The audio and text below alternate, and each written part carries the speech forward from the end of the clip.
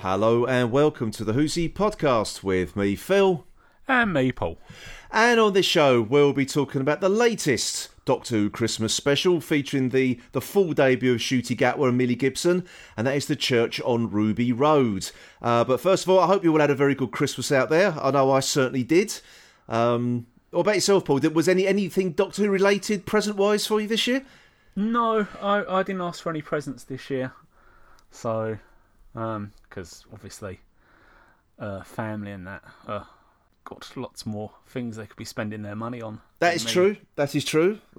So, yeah, I must admit, I didn't get a great deal this year. All I got, sort of Who-wise, was the season 5 of Matt Smith's first season on Blu-ray. So I've been gradually replacing my DVD box sets with the Blu-ray box sets, which are smaller on the shelf as well. So I'm getting a lot more shelf room back as well. Which is there is a method to my madness here. So. But anyway, before we start talking about this year's special, unfortunately, also on Christmas Day, the sad news broke that Richard Franklin, Captain Mike Yates himself, sadly passed away at the age of 87 after a long illness. Not a shock, really, Paul, because I say he had been ill for some time, hadn't he? Yeah. It's never nice to hear anyway, because I mean that's the last of the. Well, I suppose another one gone from the Pertwee era. There's only John Levine and Katie Manning left now. Yeah. Which sort of makes you feel old, doesn't it, really? It does, yeah. I mean, 'cause you like to say, you think 87's a good age, and it's getting less of a good age the older I get. Yes, indeed, because we're the wrong side of 50 now, aren't we? So... Yes. God, yeah. So it's, I mean, it's never good to hear, what sort of some of you grew up watching and sort of following all these years sort of passing away. And I mean, there's never a good time to pass away, but I mean, Christmas Day, I think people feel that even more, don't they?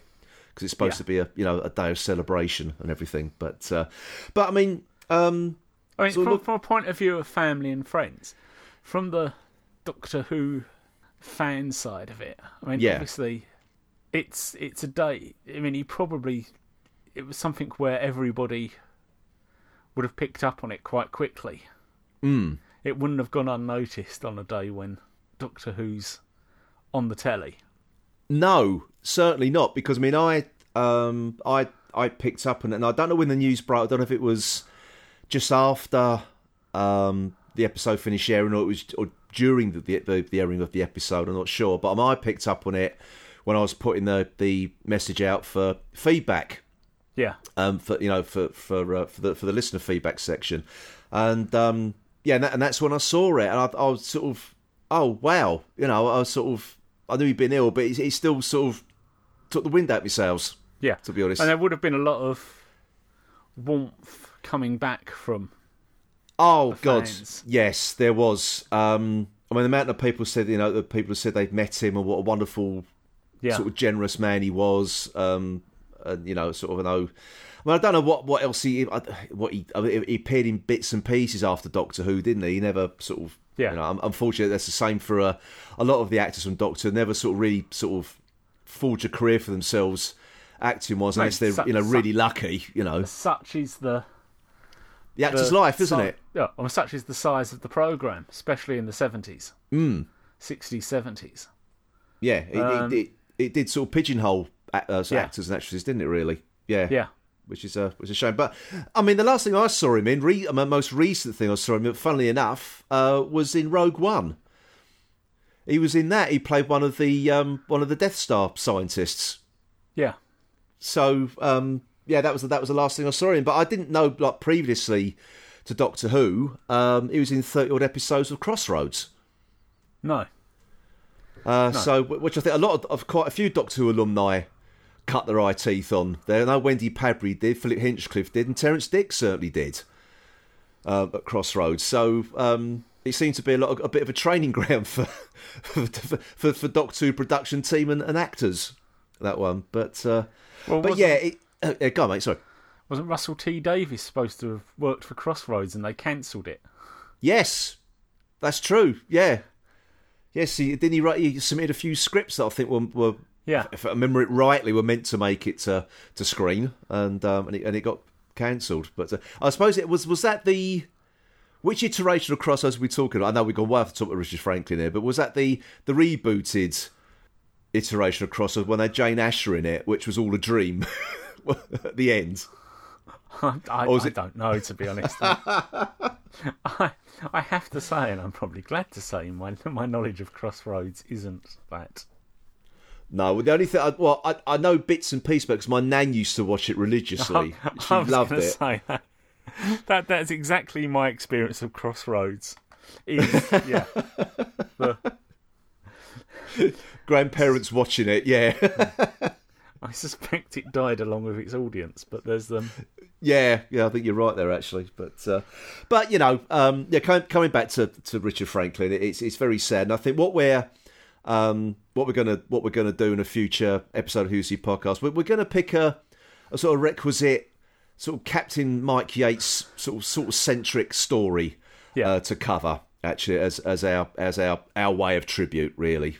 So we'll see what we can conjure up. We got a few ideas, but we won't sort of mention it just yet until we've actually sort of confirmed what story we want to cover. So we'll announce that at a later date. So anyway, so let's move on to hopefully happier things. Should we talk about the church at Ruby Road? Yes, let's do it. Yes, okay, let's do it. Doctor, what would that be? Just the doctor. She's gonna say yes. Who is? Your girlfriend, when you ask her to marry you on Christmas Day.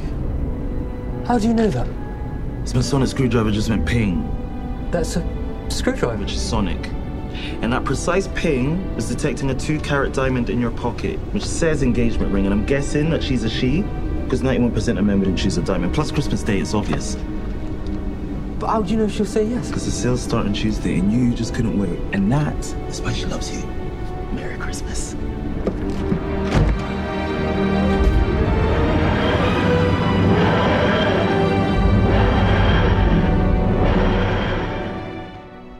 Okay, so it's my turn to kick things off, isn't it? Yes. Yes, it is. Okay. So, I thought all the performances were excellent in this. Yes. I've warmed to Ncuti Gatwa's Doctor amazingly quickly. to be honest, I think his character's full of life and joy. It's the complete opposite to what we've had previously.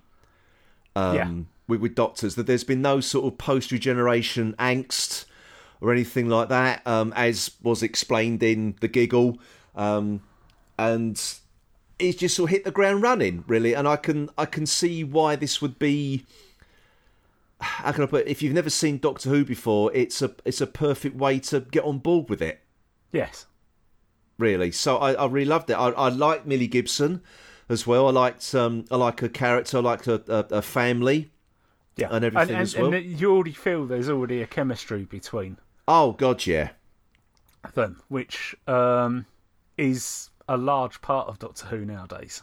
Yes, it is. I think it's a large part of RTD's writing as well, because he's all about characters, isn't he? Yeah, he's all about sort of getting good characters and sort of having families or friends or that kind of thing. The only thing I'm going to say is I thought the plot was a bit of a letdown. Because I must admit, I've only managed to watch it the once. I've got to be honest. But I sort of remember sort of watching it, and when it sort of the way it began. I mean, there's all the. This is what I mean. RTD, he sort of pleases you, and then he sort of lets you down in the next breath, kind of thing. I just find him very up and down as a writer. I mean, as I said, the characters were brilliant. The dialogue was brilliant, but the plot, and it, I thought was really. I'm not going to say disappointing. There wasn't much of it, really. Yeah, I mean, but to be honest, that's always going to be a problem for two reasons. One, it's Christmas, and you've got a lot of fan watching, so you can't go too heavy, and you can't be. I mean, this probably pushed it as far as you can go in terms of I was going to say horror, but in terms of that sort of darkness to it, you can't be too dark. No, for a Christmas special. You can't.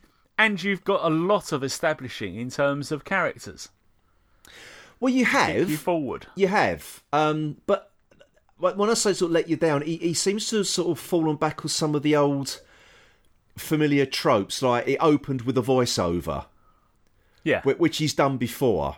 You know, we've got a companion with another mystery. It's been done before, not just by him, but by RTD and so on and so on. Moffat, sorry, and so on and so on. Yeah. So I thought we'd been down this road before, you know. Well, there was one point in it where the Gran said about, when I watched it the first time, and she obviously says cuppa, and she says cuppa, but I actually thought for a moment she said copper, and I thought, oh no, we're not going to get down around to Ruby Sunday was going to be proposed to by by that policeman. Yeah. You know, and I thought, oh, you know, she's saying, you know, about, oh, you've still. I thought she was saying to Ruby Sunday, you're still not seen that copper or something like that. Where she was saying, I've still not seen that copper. Well, did Ruby Sunday mention she had a boyfriend or anything? No, I don't recall. I don't know. No, there wasn't. I mean, I was quite relieved from that because I thought, oh no, what we don't want now is another companion running away from a wedding. Oh, yeah, exactly. We've had that twice. I know. So I was quite relieved when I listened to it again and cleaned my ears out. What you say was when you weren't drunk. Well, that's a very, very fine point of timing to fit in during Christmas, to be honest. Well, considering the only non-alcoholic drink I had all day on Christmas Day was a cup of tea when I got up, so the rest of it I was just drinking. So the time Doctor Who came, and I was pleasantly mellow, actually. So, but it was. I mean, obviously now Doctor Who's gone into a different direction with it's moving away from just doing sci-fi to doing more sort of fantasy kind of stuff, which the goblins are, and they sort of come about by, or attracted to by sort of coincidence and luck, which I thought was quite a good sort of little thing actually, and you know, but I've got a funny feeling this still comes back to what David Tennant did in Wild Blue Yonder. He you know, as he let the toy maker through. So I think that there's been an element of that, and also you've got this thing. We've got the mention of Mavity again, didn't we? Yeah. This time, which we forgot to mention in the last episode, didn't we? Yeah, that they never cleared that up or fixed that. Yeah. So presumably we are going to have that. It's just now whether it's actually sort of just going to be an almost like little running joke through, or is it actually going to end up meaning something? Exactly. So I'd quite like if it just runs as a running joke. It might do. In Doctor Who. The thing is, though, he never puts anything as a joke, does he? There's always, this is gonna. If something crops up more than twice, then it's usually going to pay off at some point. Yeah, exactly. So I expect to see that. Yeah, I totally agree. There was 3 points in this program. Yeah, this episode when I found myself thinking, I wonder how John Pertwee's Doctor would have coped with that. one being just the suggestion that everything is luck and coincidence can drive something. Oh, he'd be scoffing at that, wouldn't he? I can imagine the look on his face at that suggestion. I remember how sort of patronising and condescending he was to everybody in the Demons when they started talking about magic. Yeah, exactly. Oh, and that ended up with a scientific, well, a semi-scientific, or at least a sci-fi solution rather than a fantasy one. But I did sort of think to myself, I could see how the third Doctor would treat this differently. Well, before we get into any sort of minutiae about it, I'll start going down that road. But what did you think? I mean, did you enjoy it or not? Or I enjoyed it. I wouldn't say that it's the best episode ever, or a wonderful piece of television. But it rocked through. It was finished before you knew it. Yeah. And that's really what you want, especially on a Christmas day. You just want something that's fun, that keeps you occupied. Exactly. I always think that the Christmas specials. In recent years, obviously, I'm not counting the Chibnall era, because we've had these very sort of gloomy Dalek-centric New Year's Day specials, haven't we? Yeah. From Chibnall, but then you can do something different on New Year's Day. Yeah, you can, because you can. It's all about reflection and looking forward, isn't it? Rather than celebration. But for previous sort of Christmas specials, we usually had sort of regenerations or introductions to a new Doctor, and I always think there's always a very odd sort of day to pick to do either of that kind of episode. Yeah. If you see what I mean. So, but to be honest, they've never necessarily picked it, have they? It's just been through the fact that people are leaving. They ended up. It's more natural to leave at the end of a series. Yeah, it is. But that's the thing. I think the only reason we got this on when we did is because RTD wanted to bring back the Christmas specials as soon as he was able to, really, and this was it. I think if Jodie Whittaker the David Tennant's last one had been on Christmas Day, for argument's sake, we wouldn't have seen Ncuti Gatwa's first one until the spring next year, really. Well, the one incident we've had that is Peter Capaldi's, isn't it? With basically, and that was only because that was almost a holding pattern. That wasn't meant to be Stephen Moffat writing that, was he? He sort of got press ganged into it because Chibnall wasn't ready, wasn't available to take over. So he did that last series. So the regeneration basically got put off till Christmas, rather than it being the first. Well, he did. Well, apparently, he did the Christmas special one because, as you said, the Chibnall wasn't ready, but also the fact he wanted to make sure that Doctor Who kept its Christmas Day slot. Which was then jettisoned as soon as Chibnall came along. Yeah, so I just think it's a very weird sort of time to do that, or maybe even to launch a series as well, because it's you've now got. The way I think about this is almost sort of like the case of Androzani followed by the Twin Dilemma, because you just had David Tennant regenerate into Ncuti Gatwa, couple of weeks break. And then he's back on Christmas Day, so you see him in action. Then you've got to wait a few months for his first full series to start. It's almost kind of, we're back to the Peter Davison, Colin Baker handoff in a funny way. I'm beginning to wonder whether that's going to be a good thing or a bad thing.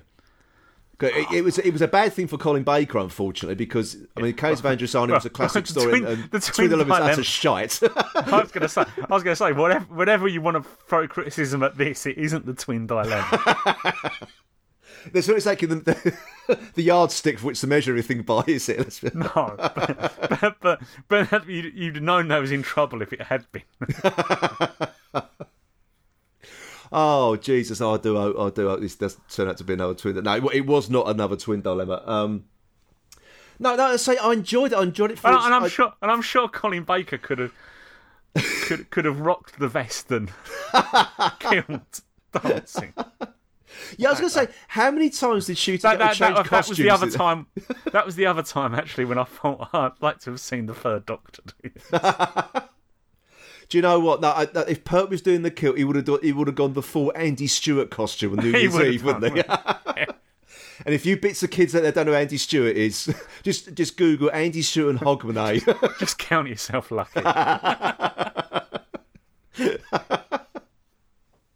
Anyway, going back to Doctor Who, I was going to say, I enjoyed all the performances. I thought the performances were brilliant. And there were some good bits in this. I think start with, let's do Davina McCall, because they did actually apparently did this properly. Apparently they got permission from Long Lost Families to actually sort of use Davina in that context, and they filmed it as if they were making an episode of Long Lost Families. So from that point of view, I think it really worked. I like the fact she kept getting bad luck afterwards as well. It was nearly they then just basically just played with her just for the fun of it. I know, yeah. So I like that. I like the bit where you see Ruby's home life was.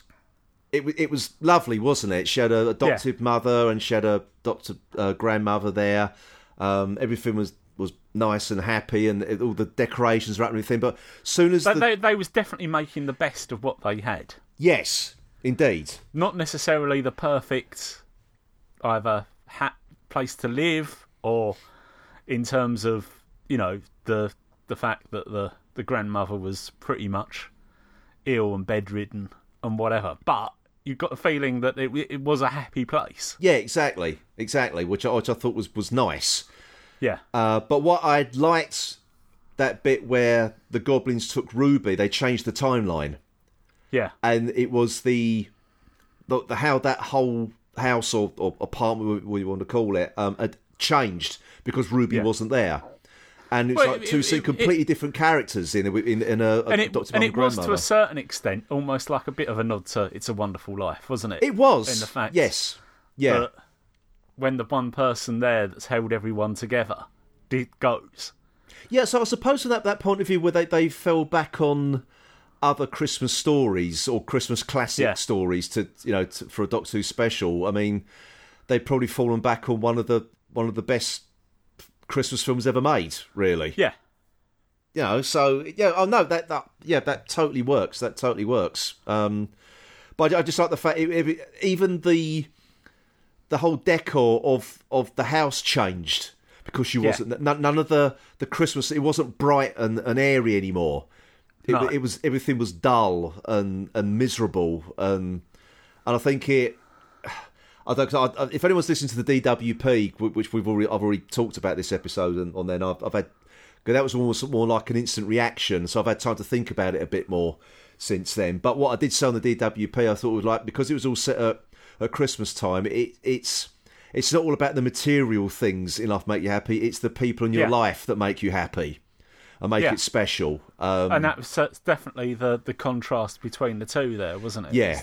Yeah, certainly. And that really worked, I thought. Yeah. Now, obviously, the sort of the big... I can't even say they're the big bads. The goblins, they weren't really, apart from the baby eating aspect, apart from the baby eating, they didn't really do a lot. It's just mischievous, isn't it, really, rather than evil, but almost. As you say, apart from the baby eating... Like the fact that, they still carried on attacking Davina McCall just for the fun of it. They did, but what I thought was really weird, there was no direct interaction with the Doctor. The Goblin King didn't speak to him, the Goblins spoke to him, or Ruby. Every time they're very, very short scenes with them. So every time you get the Goblins growling, and next minute they were tied up. Or they'd escaped, or whatever. So it was really. In some ways, you wonder: is that because they had no handle on the Doctor?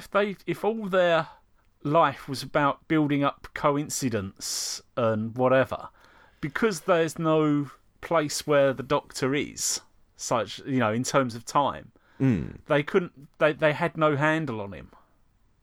Well. There could be something in there. I honestly don't know. I just don't know whether that was intentional or it just wasn't written very well. I honestly don't. It did seem to me that the plot was very secondary in this story.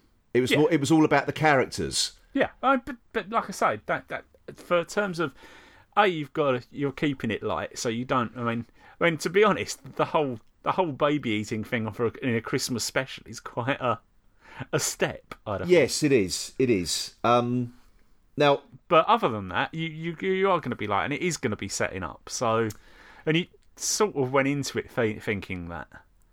Yeah, I'm still not convinced about the whole Goblin thing. I mean, obviously, the one thing that I was dreading, and they really doubled down on this as well, was the song, the singing. Now, I'm not a fan of musicals, as people who know me will know already. Okay, we all know the Goblin song was coming because they released it as a single for children in need and all that kind of thing. But I was not expecting was the Doctor to start singing as well. And that was the third thing when I thought about how would the third Doctor. Well, Pertwee wasn't averse to singing a song, as we all know from his Wurzel Gummidge albums. Yeah, but you feel it would have been more that way than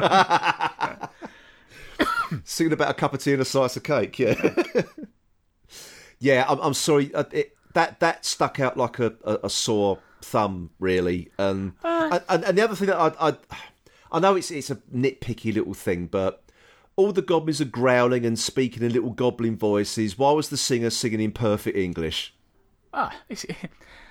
ABBA could do it. Are you calling Benny Bjorn Agneta and the other one? I forgot the name.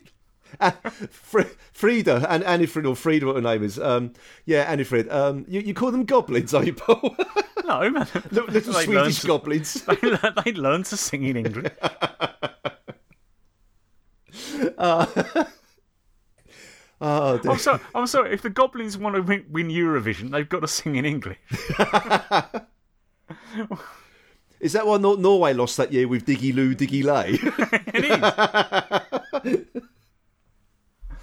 That could have been a great song about eating babies, but we just didn't know. Maybe the Diggy Loo, Diggy Lay meant they're digging the pit for the baby. Oh, no. I'm going to stop right there. This is going to a very dark place, actually. I didn't mind it. I think probably as much because we were forewarned. Oh yes, we were, but I wasn't warned about the Doctor singing. No, but it didn't. In some ways, it sort of fitted though, because it was a way of distracting the goblins while the ropes were untangling. Yeah, I suppose it. So by doing that, it's sort of, they obviously like to have a sing song. Obviously.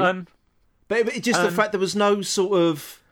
And there was no... You couldn't understand... there was no way otherwise that they'd have waited for him to... There's no speech he could have done there that would have worked, I think, in delaying their attack. Yeah, I just found it weird. They had this massive, almost like 3 or 5 person operated puppet in the form of the Goblin King, which is also enhanced with CGI, that basically did nothing. And I thought at least that would have interacted with the Doctor, but no, nothing. And then it just, at the end, just speared on a church spire. So I just found it a bit of scratching my head. What was the point to them? They look great. I'm not going to say. I mean, the episode did look fantastic. It really did. But I just thought the whole Goblin thing, a lot of nice setup with not a lot of payoff. Really, not for me anyway. No. Not for me. No, I mean, I liked it. I liked it as just that they are a throwaway. Oh yeah, we're not going to see him again, are we? Well, we say that. No, I think these are sort of like they were at least. The other thing actually on that was, obviously at the end, they were destroyed by destroying the Goblin King. Yeah. Although there's no necessarily explanation as to why killing the king makes the rest of the ship seem to burn and disappear. That's what I mean. There was no thought put into it at all for me. I mean, the only thing I can think about that is actually eating babies makes you very gassy. And that spear going through and creates a spark, and that was the whole ship. Maybe it was. Who knows? Of course, yeah. Now that's the other thing as well, because we've got some new tech from the Doctor, haven't we? With these special gloves. Which the moment he put them on, started doing his thing with them initially on the rope ladder with Ruby, I just thought Iron Man straight away. It's Tony Stark tech. And what I miss about the Doctor, particularly in recent years, is you used to see the Doctor create something out of bits and pieces lying around to he's reacting to a situation. Yeah, I mean, but now he's just got these handy gloves. If those gloves, the fingers of those gloves had been made with toilet rolls, you'd have been all right with it. I would have been, actually. I would have been. But no, just the fact that he's got this. Actually, going back to the third Doctor, some of the things he built. Oh, if you look at the Time Monster, that's the most ridiculous thing ever. Yeah. But now you've got this thing. Oh, this is handy thing. Here's one I made earlier, kind of thing. Which you use again at the end, sort of like Iron Man. Although you can understand on the fact that yes, the Doctor does spend a lot of time hanging off of things. He does. So yeah, that seems perfectly logical. That in the end you'd think, actually, what can I create that make this a lot easier? Should have done it years ago. So whether again this is going to be an ongoing thing or it's just a one-off, just for the purposes of this story. Yeah. Who knows? They were pretty central to the story. Oh yeah, they were. So I don't know. Yeah, whether it's or whether we're going to have lots of little gadgets turning up. I don't know. Yeah, exactly. But it's that. So I'm getting really down. I did enjoy watching it, but no, just more think about it, there's more little things beginning to niggle me. Having said that, going back to the third Doctor again, I seem to be trapped in some sort of loop. But if you're going to complain about the Doctor creating things off screen, he had a flying car at once. By the end, so I don't think necessarily we can turn around and say, "Oh, he's got a pair of extra grippy gloves" or whatever. That car's made by a man he knew in the village. He didn't do it himself. He got a man in to run one up for him, you know. That was built in a shed somewhere in Sussex. Alongside Chameleon later on. No, I think it was. I think the thing is, for me, it's turned the Doctor into some kind of superhero now, which the Doctor never has been, and in my mind, shouldn't be really. There wasn't. I know they're introduced into a new audience, I suspect if the third Doctor had carried on for another season, we might have got there. We might have done, actually. Even more stunt doubles, though, because his back was knackered by that point, wasn't it, with Pertwee? So he could be doing anything by that point. But no, but yeah. So I think it's not a massive step. But yeah, we'll see how it goes with. Yeah, other exactly. Now the other thing as well is Ruby herself. Now, who do you reckon this person is? Do you reckon it's going to be Ruby herself that leaves her at the church, or because it's just weird that the whole long lost family thing couldn't turn up any trace of her parents at all? Yeah. So it makes you wonder, where does Ruby come from? Thinking about that though, because they've done a DNA sample, surely that rules out alien. Well, I would have thought so, because it would have brought up something, which is, other stuff that people have sort of said. Yeah. So it'd be interesting to see on that. It is obviously going to come to some point, because there was the point where the Doctor could have gone and found out. After saving the baby, the mother was still in sight, wasn't it? That was where he didn't sort of take the chance to go and see who it was. It was almost as if he didn't, it was like, you sort of, do you get the feeling there that his sort of sense of time and whatever stopped him from, it was not the time to know. Yeah, exactly. Yeah, so I don't think there's going to be just left now. No, there's definitely a massive build-up for this, isn't there? Certainly. Yeah. But, again, I thought, well, can't the Doctor just meet someone normal? Do I have a mystery surrounding them? Let's just have someone normal and just get amazed at the things they're going to see once they start travelling the TARDIS. But I suppose that was Donna, wasn't it, and Martha? Well, it's been all of them. That's the thing. Yeah. It's every single one of them. I've had this sort of weird, or not I say weird, but some sort of tragic backstory or mysterious backstory that has to be solved over the course of their tenure on the show. I just thought, let's do something different.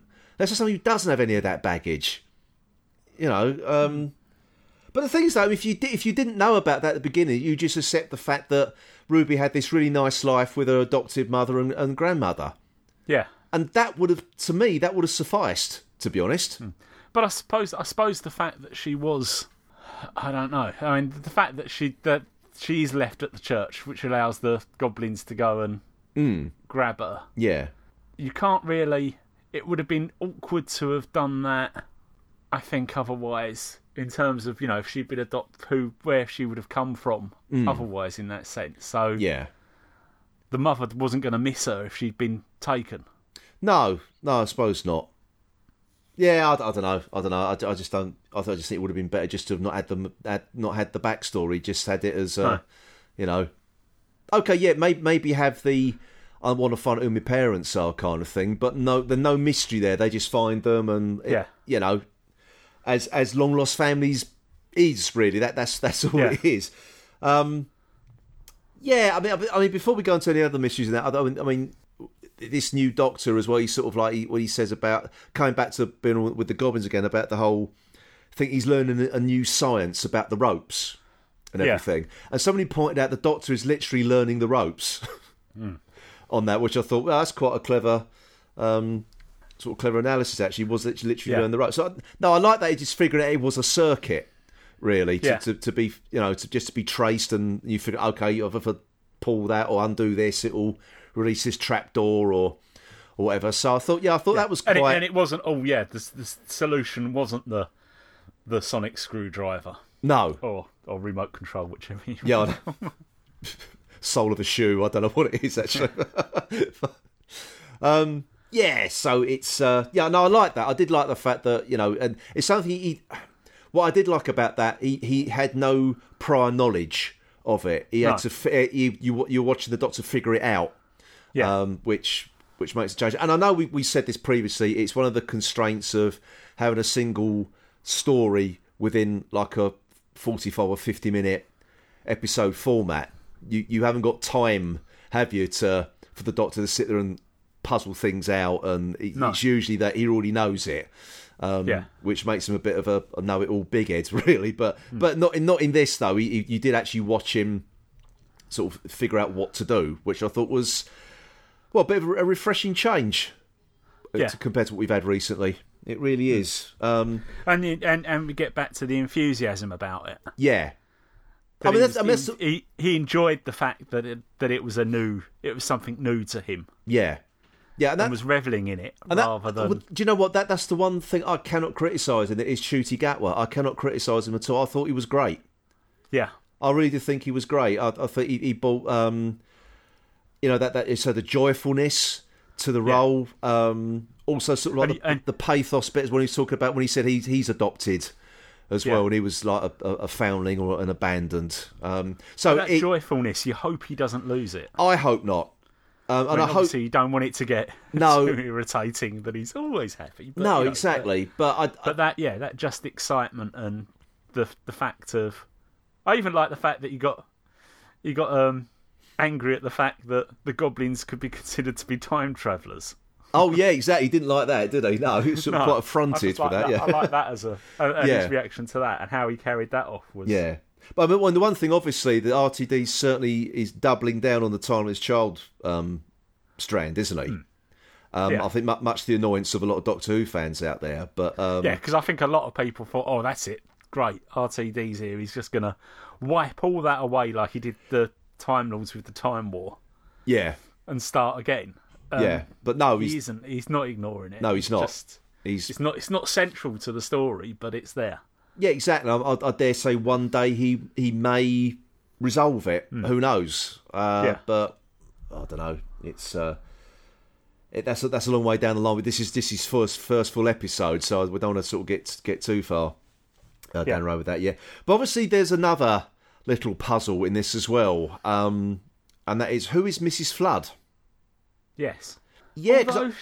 Because to begin with, I was getting to think, what is the point to her character? Because Anita Dobson in the UK is quite famous, isn't she? Yes. Really. And I was getting to wonder, what is she just doing this silly little, almost like a little cameo in this? And I said to you that it seems to be a major mistake not to have at least had someone serve her divorce papers on Christmas Day. Well, yeah, I think we said it. I don't think. I mean, her final line when she's looking at the camera, sort of breaking the fourth wall, and sort of like she says her line and everything, and I don't think it got enough of a sort of a dramatic payoff actually as what she's been used to in previous years. So I think now's time to put that right, Paul. Don't you think? Yes. Yeah. Okay. Let's do it now. Listen to this. Never seen a TARDIS before. Well, I think that's put that into context much better now. Actually, that is actually a whole lot more menacing now. It is. I think it is. Yeah, that sort of ups the threat level, I think, for a character, whoever it is. Now, who do you think she is then? Any ideas? Any ideas? Is she another Time Lord? Member of Division, perhaps? The thing actually that got me was she seemed surprised when the TARDIS first dematerialised. When it was on the pavement and she was walking back with her shopping. To then suddenly knows all about maybe she TARDIS. Maybe she was surprised to find it was a TARDIS. She didn't notice that up until the point it took off. But just weird. Yeah. She was waiting in her front garden, sitting on a chair, which pensioners should not do on Christmas Day or near Christmas. It's too bloody cold.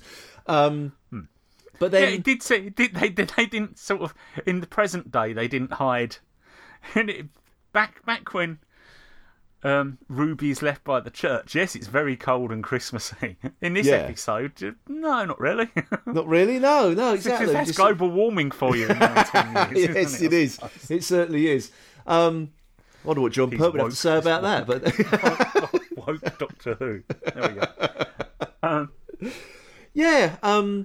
But then it's sort of like she sort of like wishes Ruby good luck. She knows exactly what it is. Yeah. Appears to know who it is as well. The interesting thing on that one was saying that she says, I haven't seen one of those for 50 years. I haven't seen that for 50... If the police box, I haven't seen that for 50 years. Now, I did wonder... If she's going to be recurring... We know he goes back to the 60s. Because there's the bit in the trailer bit at the end, isn't it, where he's at Abbey Road with the Beatles. Yeah. So is she there then? Well, that would put it 60 years ago, not 50. Oh, yeah, it would, wouldn't it? That shows you how... Well, I suppose no, because I suppose if that was late... Well, if it's 50 60s, years... it would have been 50-odd, wouldn't it? Well, no, 50 would be 1973. I suppose so. Well, it'd still be 55 years, though, wouldn't it? You're going... I'm trying to get out. You're adding on the years now. Yeah. Are you referencing RTD's other work there, Years and Years? Yes. Yeah. Well, we'll find out, won't we? Maybe there isn't anything that mysterious about. I think people say immediately leapt to the conclusion she's the Rani. But then again, Doctor Who fans think any mysterious woman in Doctor Who's the Rani. And I think that because Ncuti Gatwa has made mention that he'd like to go up against the Rani, people are just assuming that, she's the Rani. Who knows? We'll find out. I hope it's not. I don't want anything too obvious. Odd. It's a bit odd because we don't even know if she's actually going to be evil. No, we don't. She could be a kindly benefactor for all we know. Yeah. Yeah, who knows? She could be the the version of the Watcher for this. Yes, it could be, couldn't it? I can hear Sarah Sutton's ADR now, mate. Yeah. Oh, crikey. No, obviously, he's in typical RTD style, he's set up a few mysteries, hasn't he? I just hope they stick the landing, because more often than not, and with RTD, he doesn't stick the landing, does he? No. A lot of the time. And I hope he does. But from what I've seen this episode, it's meet the new boss, same as the old boss, really. When it comes to the writing, he hasn't really changed that much. No. But I said for me, the performances really carried this episode. Yeah, it really did. But now, anything else to add before we go on to listener feedback at all? Anything else you want to? Just a couple of things on this. Yes. Well, I think we can safely say this Doctor isn't going to pass his driving test. No. He's parked on the pavement. And then he's parked on a double yellow line on a corner. I know. Instant fail. It is. I mean, I can't see where that's going. I bet you it was in an LTN as well. And the last thing on this one, is the Nan. Cherry Sunday. Always gasping. Surely they could have got her a goblin tease made. Oh, see what you did there? Can you still get goblin teas made? No, apparently. I did look it up. You did look? And I had the phone. I It's think actually owned... The trademark for Goblin is actually now owned by Very. Oh, okay. I thought you were going to say Moulinex or something like that, but But Very. Swan bought the rights to the Teasmade thing in the 90s, I think, or even earlier than that. But yeah, I thought you were going to blame. I thought you were going to blame the cancellation of the Generation game for the Goblins Teasmade's demise. yeah. That was a prize in it every single week, or 3-2-1 actually. But it was the sign of laziness. Coming, wasn't it? You had it. I have a Goblins Teasmade. Yes, and in the other room I have a hostess trolley. And a soda stream in the kitchen. That's yeah, exactly. Yeah. My mum and granddad had a Goblins Teasmade, actually. I think they got it for their someone bought it for their 40th wedding anniversary. Many years ago now. Yes, indeed. But, okay, well, that's enough talk of, I was going to say bedroom appliances there, but... Certainly for this podcast. Yes, indeed. You want more? Who's he after dark? Oh, no. I was going to say bedroom refreshments. That sounds even worse, actually. Oh, God, come on. Let's have some listener feedback then.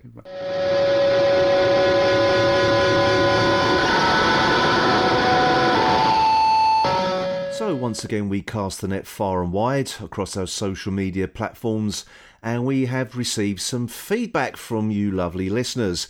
So first of all, we're going to start off with Mastodon. And first off, we have Kieran. Now, Kieran was quite excited, actually. I'm going to try and read this in the way that he wrote it, actually. So here we go. So, OMG, it was amazing. I just loved it. Shooty was so good. The vibes were so on point. And when they started singing, oh, amazing. It sounds a little bit very sort of Strictly Come Dance there, actually. But thank you, Kieran. That's very, very enthusiastic for it. Next up, we have Trevor Smith. And he says, some stuff I liked, particularly the Doctor and Ruby. Some stuff I didn't. The Goblins and the Singing Doctor was plain embarrassing. Plot was a bit thin until the final 10 minutes. Anita Dobson was great. Thank you very much, Trevor. Next on Mastodon, we have Christopher. And Christopher says, it was a Christmas special, so I'll give the impromptu singing and the threat a pass. Those aside, I think it was a brilliant introduction to our new Doctor and companion. Ruby and the Doctor look like they will be a breath of fresh air and a delight to follow in their adventures together. I expect Mrs. Flood will pop up and be part of a season arc, as RTD does love his arc. I hope it is something that feels new and not a tired trope. Don't be River Song, please. I agree with that, actually, Christopher. I am over River Song as well. And now we move over to Threads, and we have one bit of feedback from Shanam30. And they say, so much fun. A fabulous launch into a new era. My only criticism being that Shooty is just too hot. And very often, I couldn't hear him over the sound of my ovaries screaming. Wow. Yeah. Thank you very much. I don't think anyone's ever mentioned their ovaries on this podcast before. So that's a first. Thank you very much for writing in. And now move on to Blue Sky. And we have one item of feedback from Salva. And Salva says, wonderful. Shooty is as the Doctor is an incredible choice, and I love Ruby. Feel Ruby's mother will be a mystery that will be developed in the new season, and the whole new myths and luck being real is very well done. And I love that they kept the nativity joke. Yes, we thought that had been dispensed with, but no, it's back, isn't it? So yeah, we'll see how that's going to play out. So thanks very much for writing in, Salva. And moving on to X or Twitter, what you want to call it, we have one very, very short piece of feedback from Mick Minus, your host with the most. And he says, damn, that was such a Jabba vibe, wasn't it? Yes, it was very, very Jabba the Hutt, actually, the King Goblin. So, yeah, I think a lot of people have also picked up on that. So, no, thanks for writing in, Mick. And now, finally, we move on to Facebook, where the majority of our feedback has been received. So, first up, we have feedback from Russ Hilton. And Russ says, what a brilliant episode. Great story, superbly performed all round, and huge promise for the coming series with the wonderful Anita Dobson looking like she's going to be returning. Couldn't ask for more. Thank you, Russ. So good to see someone who enjoyed it there. Next we have Jeff Waddle. And Jeff says, much better than what I feared. Not great, but not bad. 2 fingers up to everyone who hated the whole timeless child story for no reason. More chemistry between the Doctor and companion than I ever felt between Tate and Tennant, so it proves my issues with Tennant rather than RTD. Millie Gibson is instantly likeable, probably much more so than any new series companion. 7 out of 10. Now, coming from you, Jeff, that's very good, high praise indeed. So thank you for writing in, mate. Next we have Andrea Gill. Hi, Andrea. And Andrea says, bonkers, jolly exciting, what a ride. Fabulous chemistry between the leads, and I love Nshute's accent. Hope Davina stays out of the way of any Christmas trees this season. Yes, she certainly has some bad luck with that one. Next up, we have some feedback from Abby Peck. Hi, Abby. And Abby says, not bad, some good moments, but Christmas episodes always leave me a little cold. That ending, though. Yes, indeed. I think that really has got everybody talking. Really has done. Next up, we have John Michael Lindsay. Hi, John Michael. Now, he starts off with a disclaimer. He says, I'm a 50-year-old white male, which might influence my opinion. First of all, I think Ncuti has a huge amount of potential for this role, and Millie Gibson is superb as Ruby. But that's my appreciation for this episode ends. Quite frankly, the second worst episode since the revival. If I'd been told that for Christmas this year I've given a much lower quality knockoff version of Labyrinth, I don't think I would have switched on. I stuck with it, desperately willing it to improve, but for me it failed to do so. No fault of the cast, but appalling writing, again. From what I saw of the coming soon trailer at the end, I can only hope for better things to come. I'm seriously rooting for the Doctor and Ruby to get some great material to shine in, but sadly, this wasn't it. Okay, thank you, John Michael. Next up, we have some feedback from Nick James. Hi, Nick. Hello, mate. Long time no see. He says, I enjoyed the episode. The singing annoyed me, but that was the only complaint. The rest of it was just fun. Cheers. Thanks very much, mate. Next up, we have Ian Key. Hi, Ian. And he says, Merry Christmas, both. Merry Christmas to you as well, mate. Only watched once so far and slightly under the influence. Enjoyed it more than I thought I would. Great energy throughout. I'm intrigued by Angie Watts, or Anita Dobson to everyone else, but she could be a time lady perchance. That's what we're all thinking. Great for an Xmas or Christmas episode. Looking forward to the series now. Thanks very much, Ian. Next we have Felicity Brown. Hi, Felicity, and she says, it was quite a piece of fluff, but I enjoyed it and makes me want to watch the new series. Okay, so we have a follow-up answer to that, really, from Linda Appleton. This is the final bit of feedback. So, hi, Linda. Thanks for writing in. And also, it's a little reply to Felicity, because Linda says, agree. If I'd watched it unaware it was Doctor Who, probably would have enjoyed it more. I do like the actor playing Doctor Who, so feeling hopeful. So that's the thing. I think the general consensus amongst people is that Ncuti Gatwa and also Millie Gibson are really good, and everyone seems to be enjoying their performances. So thanks everybody for writing in. Obviously, when the new series starts in the spring or May, nearly the summer actually, then we'll be asking for everyone's feedback once again. So until then, it's back to Paul and me.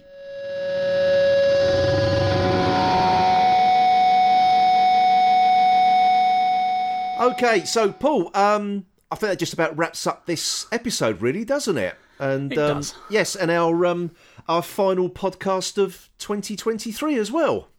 It is. Yes, indeed. So, as I said, we'll be back with the with our sort of little tribute to Richard Franklin next year.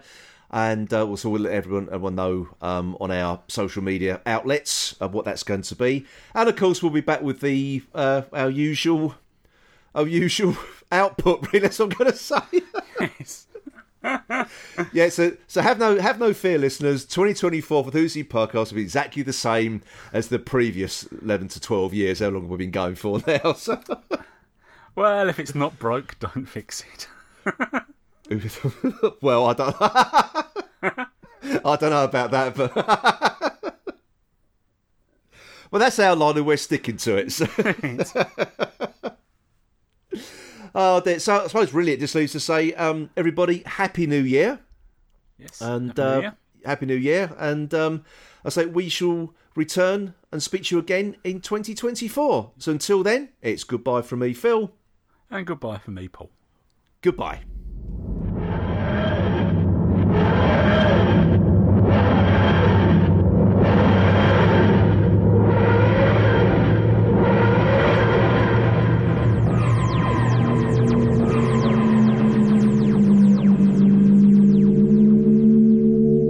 Thanks for listening.